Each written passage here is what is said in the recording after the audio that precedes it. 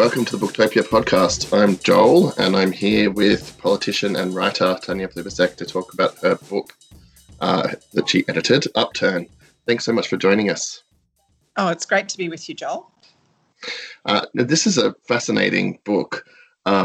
You've collected some of the greatest progressive thinkers in the country to write this sort of I don't know how you would describe it. Do you have a way of describing it yet, or is I'm not sure what point in the arc of publicity you're at? Oh, well, I suppose I would describe it as a set of ideas about how we can build a stronger economy and a fairer society after COVID-19. It's a pretty long description, isn't it? But maybe it's a manual for new success for the country.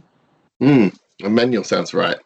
It feels very much like you've taken this thing that is primarily seen as a total negative and put an optimistic spin on it and tried to see what we can achieve as a nation in response to it. COVID has been really horrific for so many people. Obviously, people who've lost a family member, who've been sick themselves, who've lost a job, seen their business close down. I don't want to underplay the fact that this has been a huge negative experience for millions of people. But at every point in Australian history where we've had these big crises, like the Great Depression, the Second World War, there's been a period of reconstruction afterwards. And I think shaping the reconstruction is really what I'm trying to do here. Australians achieved so much during the pandemic. We were very responsible for the most part about social distancing and all of the things that we were asked to do by the health authorities to keep ourselves safe, but also to keep one another safe. And I really wanted to take that spirit of cooperation and responsibility and self-sacrifice and say, well, what comes next? How do we repay the really, terrific investment that Australians have made in keeping one another safe? How do we repay that with a fairer and more prosperous future? Yes, and it sort of stems from the idea that I think a lot of us thought before the pandemic, but it's sort of been overshadowed by the pandemic, that actually Australia wasn't necessarily in the best position that we could have been before this all started. But certainly from a position of the climate and equality. Can you speak a little bit about where you thought we were at before this happened? Yeah, we had some really serious problems before COVID-19. We had high rates of unemployment, high rates of underemployment, stagnant wages growth, increasing inequality, low productivity growth in business. You identified one of our biggest issues, climate change. We've been paralysed for, I think it's fair to say, close to 2 decades now when it comes to climate and energy policy. We saw, some great advances like the introduction of the National Disability Insurance Scheme when Labor was last in government, the national apology and so on. But I wasn't content with the direction that the country was heading in. And what COVID-19 taught us is that all these things that seemed impossible, like kids moving virtually online, overnight to online learning, with housing homeless people and rent reductions and banks behaving responsibly towards people who are struggling. All of these things that seemed impossible, we managed to do almost overnight. I mean, even getting people to stay home from the pub and the beach, which if you had asked Australians a year ago, could the government, if they asked you very nicely, convince you to stay home from the pub and the beach? Most people would say not on your life. But we managed to do it. And I think having achieved so much, these other challenges, as you quite rightly say, many of them pre-existing COVID-19, they cannot be beyond us. Like, how do we make sure that we have great jobs that are secure with decent pay for more Australians? How do we look after people who can't work with generosity and compassion instead of pushing them further and further into poverty? How do we address this fundamental economic and environmental issue of energy and climate change policy? How do we do all these things? Well, we've got this huge group of super clever people who've been thinking about this and active for years, who have great ideas for how we do it. And I feel like what I've tried to do is bring them together to talk about how we proceed. One of the incredible things about being a member of Parliament is if someone writes an interesting article in the newspaper, or you hear them on the radio, or you read a book they've written, and you can actually, as a member of Parliament, be a little bit bold and ring them and say, I really liked what I heard you saying about this idea. Can you explain it to me? Here are some questions I have. And what I really wanted to do was take that privilege of my job, that incredible privilege of my job, and share it with more people. So I went to people that I find interesting and challenging. Some of them have been writing in this area for a long time. Some of them had just, said something in passing.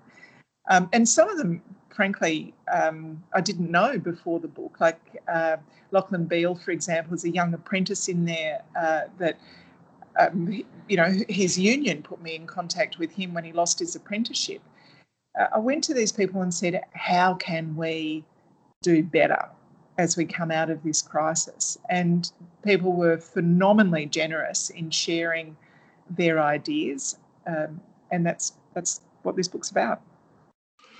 Yeah, so the experience of pulling all of that together, was that a long process, or did it must have happened fairly quickly, given that we've only been in lockdown for less than a year? Yeah, in publishing terms, I come from a publishing background. That's very, very fast. It took a lot more hours than I anticipated. I had very great advice and support from New South, the publishers, but it was a bigger project than I had originally imagined. But hell, I had to do something on the Saturday nights of lockdown, so that's how the book was born. Oh man, you're one of those people who does things during lockdown. I got a bit stir crazy if I didn't have a new project, I think. Fair enough.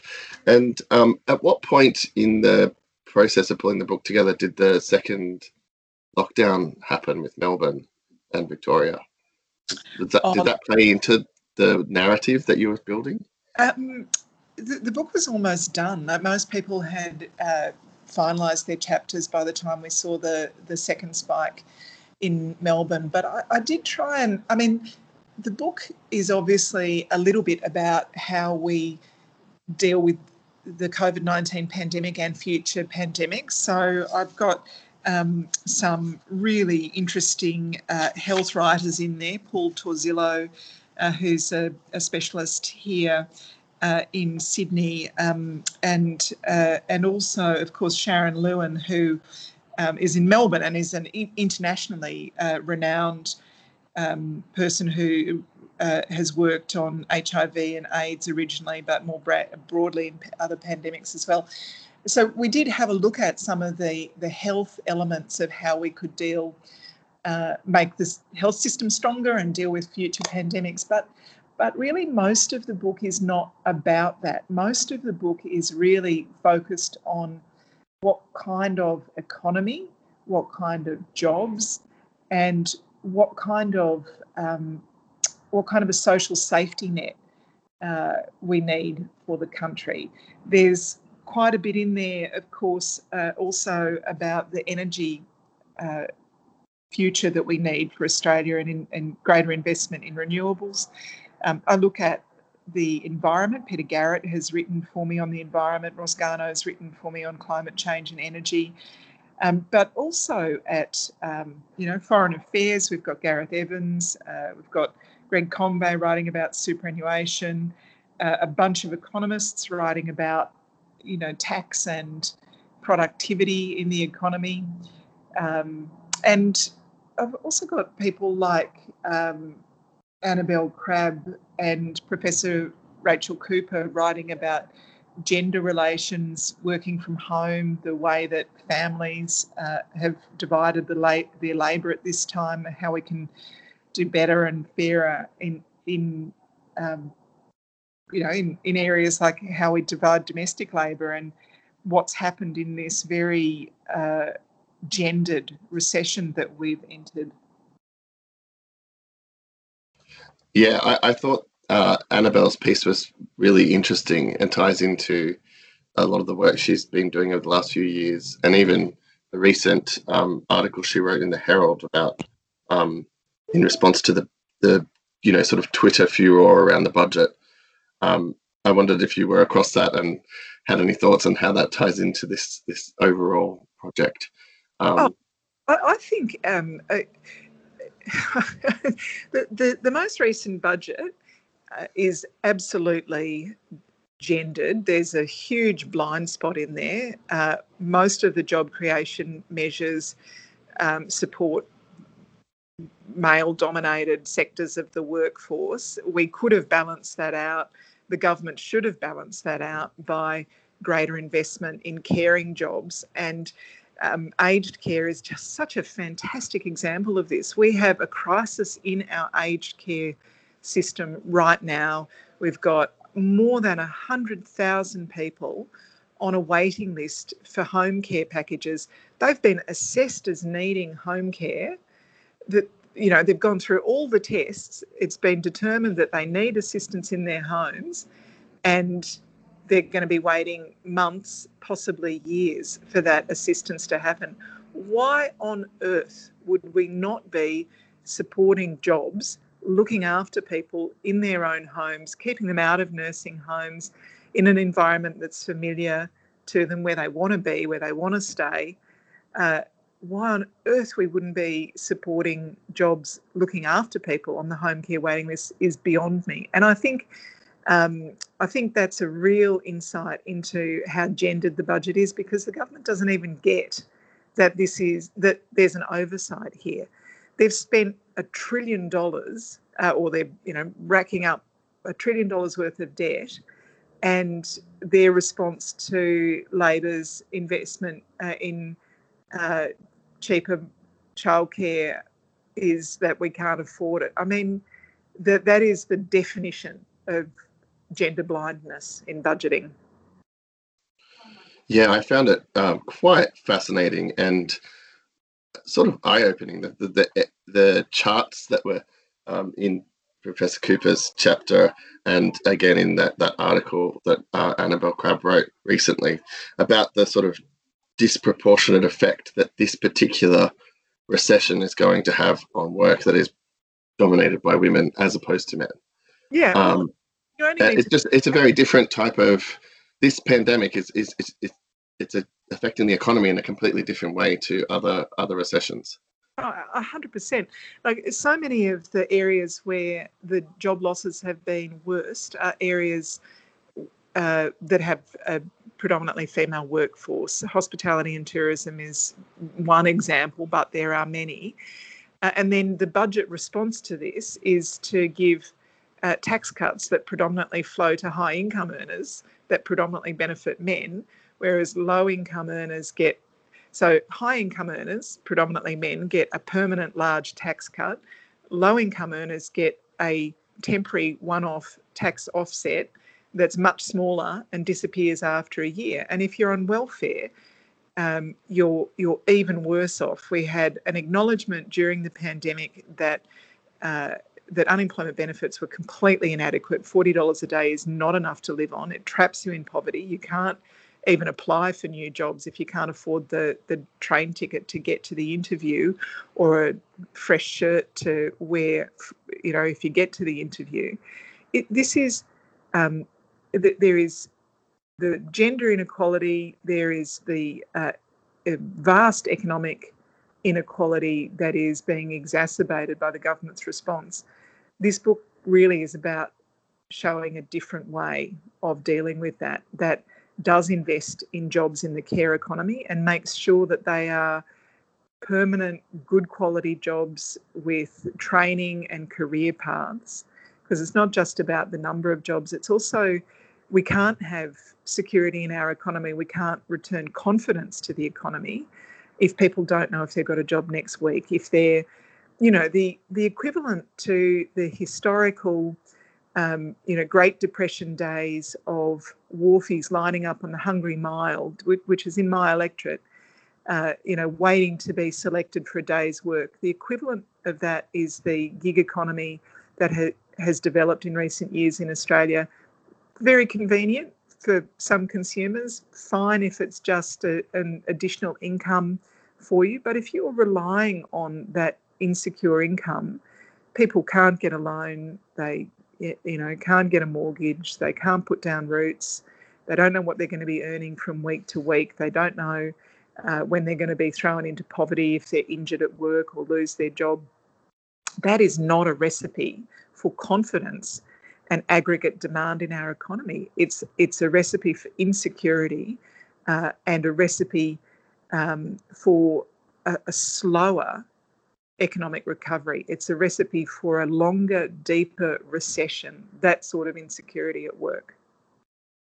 Yeah, and it seems to reflect this sort of misconception that I think is sort of deep in Australia's culture somehow, that building jobs means building infrastructure projects that are huge construction projects, and that's what a job is. And when they advertise, job building, it's people in hard hats and high vis, and not people in nurses' uniforms or carers of aged care or service jobs, which is actually the areas that have been hit hardest and the areas that are growing faster in terms of jobs. It just seems to be a mismatch in the way that we think about jobs. Yeah, and I think the important thing is we need both. And at the moment, we've got a budget that does one half of that equation, but not the other half. I'm all for building housing, for example. I was the housing minister during the global financial crisis, and we built 21,600 new public housing homes. We upgraded 80,000. Fantastic. That creates jobs in every community across Australia. I wish we were doing more of that in this budget, but there's the other part of the economy that is being ignored at the moment, which is a great area for investment and a great area to grow jobs. And, like I say, aged care is one fantastic example of that. Another area that I think is really that have been particularly badly hit by the pandemic is young people. And you say at the beginning in your introduction that research into the effects of previous pandemics across 142 countries show that young people can lose trust in political processes for decades after exposure. I feel that really keenly myself, even though I'm no longer a young person. Is that something you worry about? First of all, you're definitely young because it's all relative. You can cut that bit out. No, leave it in. Look, I am really profoundly worried about people coming of age at this time. I was finishing uni at the time of the 1990s recession, and I remember how frightening it was to think, I've studied 4 years for this degree and I don't know if I'm going to get a job from it.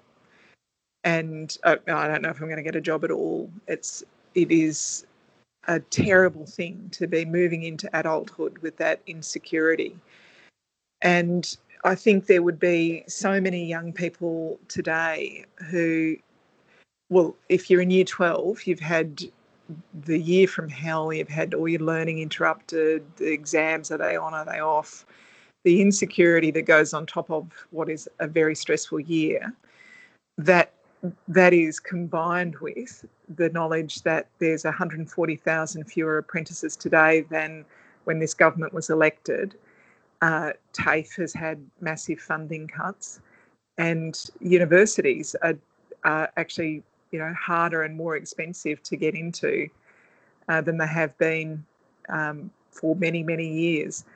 What is there? I mean, for young people, there's no gap year. There's no entry-level jobs to go and do to earn a bit of money so you can go travelling, because there's also no travelling.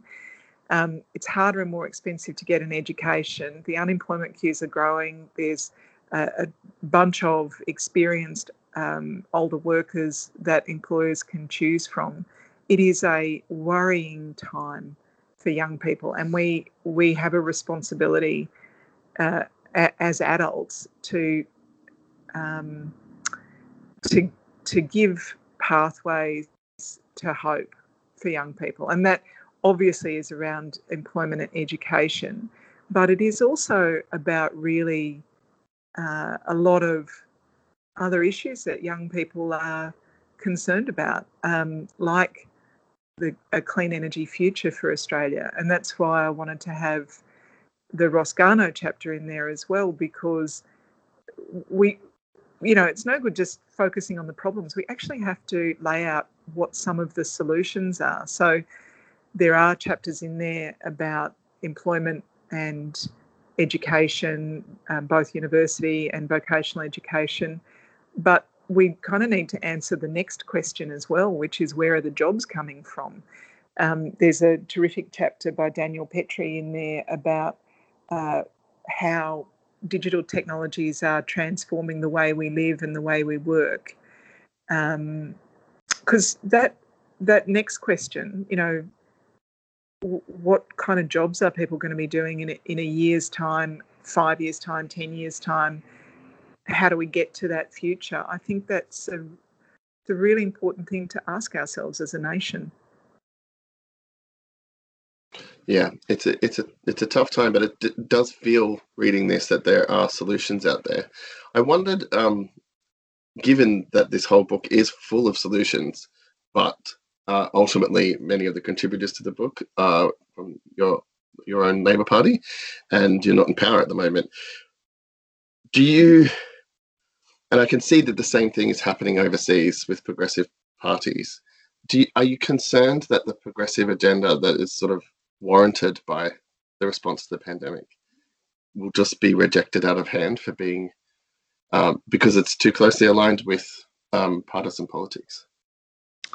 It's a really interesting question, and I don't know the answer. I think we'll get an insight into that from the results of the American election, which so many Australians are watching so closely, because their politics in the United States is a much more polarised version of politics here.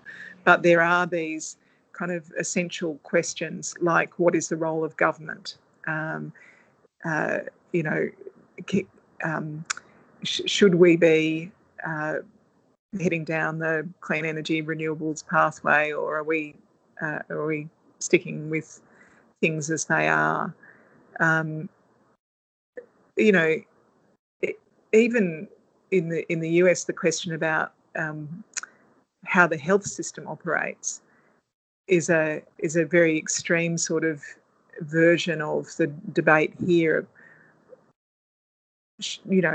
Has our universal health system served us well? I think, obviously I'm biased, but in my view, the pandemic has taught us that a lot of things that we assumed were the case have been proved beyond doubt. And, universal access to healthcare, having a strong system like Medicare, I think has proved its worth beyond doubt at a time like this. Having a strong safety net and strong industrial relations arrangements so that people don't work when they're sick because they've got a safety net to rely on, that has proved its worth beyond doubt at a time like this. I think actually the pandemic has made a strong case for progressive ideas and progressive values. And it may be controversial to say so, but I think it's probably no coincidence that some of the more autocratic countries have done less well during this time.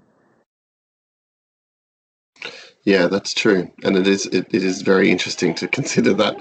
Um, I totally agree with you. It's a very interesting. I don't think it's a question that can be easily answered, and I think you're right. We'll look to the American election as a leading indicator, at least to some extent. Um, I would love to keep talking to you about this book, but I know you're very busy, and it's a fascinating book. I feel like we've barely scraped the surface. There's just so much going on here, and I really urge our listeners and Booktopia's readers to have a look at this. It's a fantastic book. Tanya, thank you so much for taking the time to talk to me. It's such a pleasure, Joel. Thank you very much for interviewing me. I really hope people enjoy the book. I think it's the beginning of a conversation that the nation needs to have. Absolutely. And you can buy Upturn from your local bookshop or from booktopia.com.au. It's edited by Tanya Plibersek. Thanks.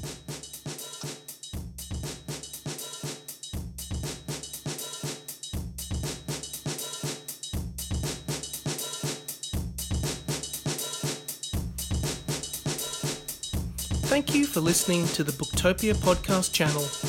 Don't forget, you can subscribe to us on SoundCloud and iTunes for free and get access to hundreds of author discussions, book analysis pieces, and more. Or, if your eyes need a workout, head to Booktopia TV on YouTube. Don't forget, for all books featured in this podcast and for access to a whole bunch of other fun content on our blog, head to Booktopia, Australia's local bookstore, at booktopia.com.au.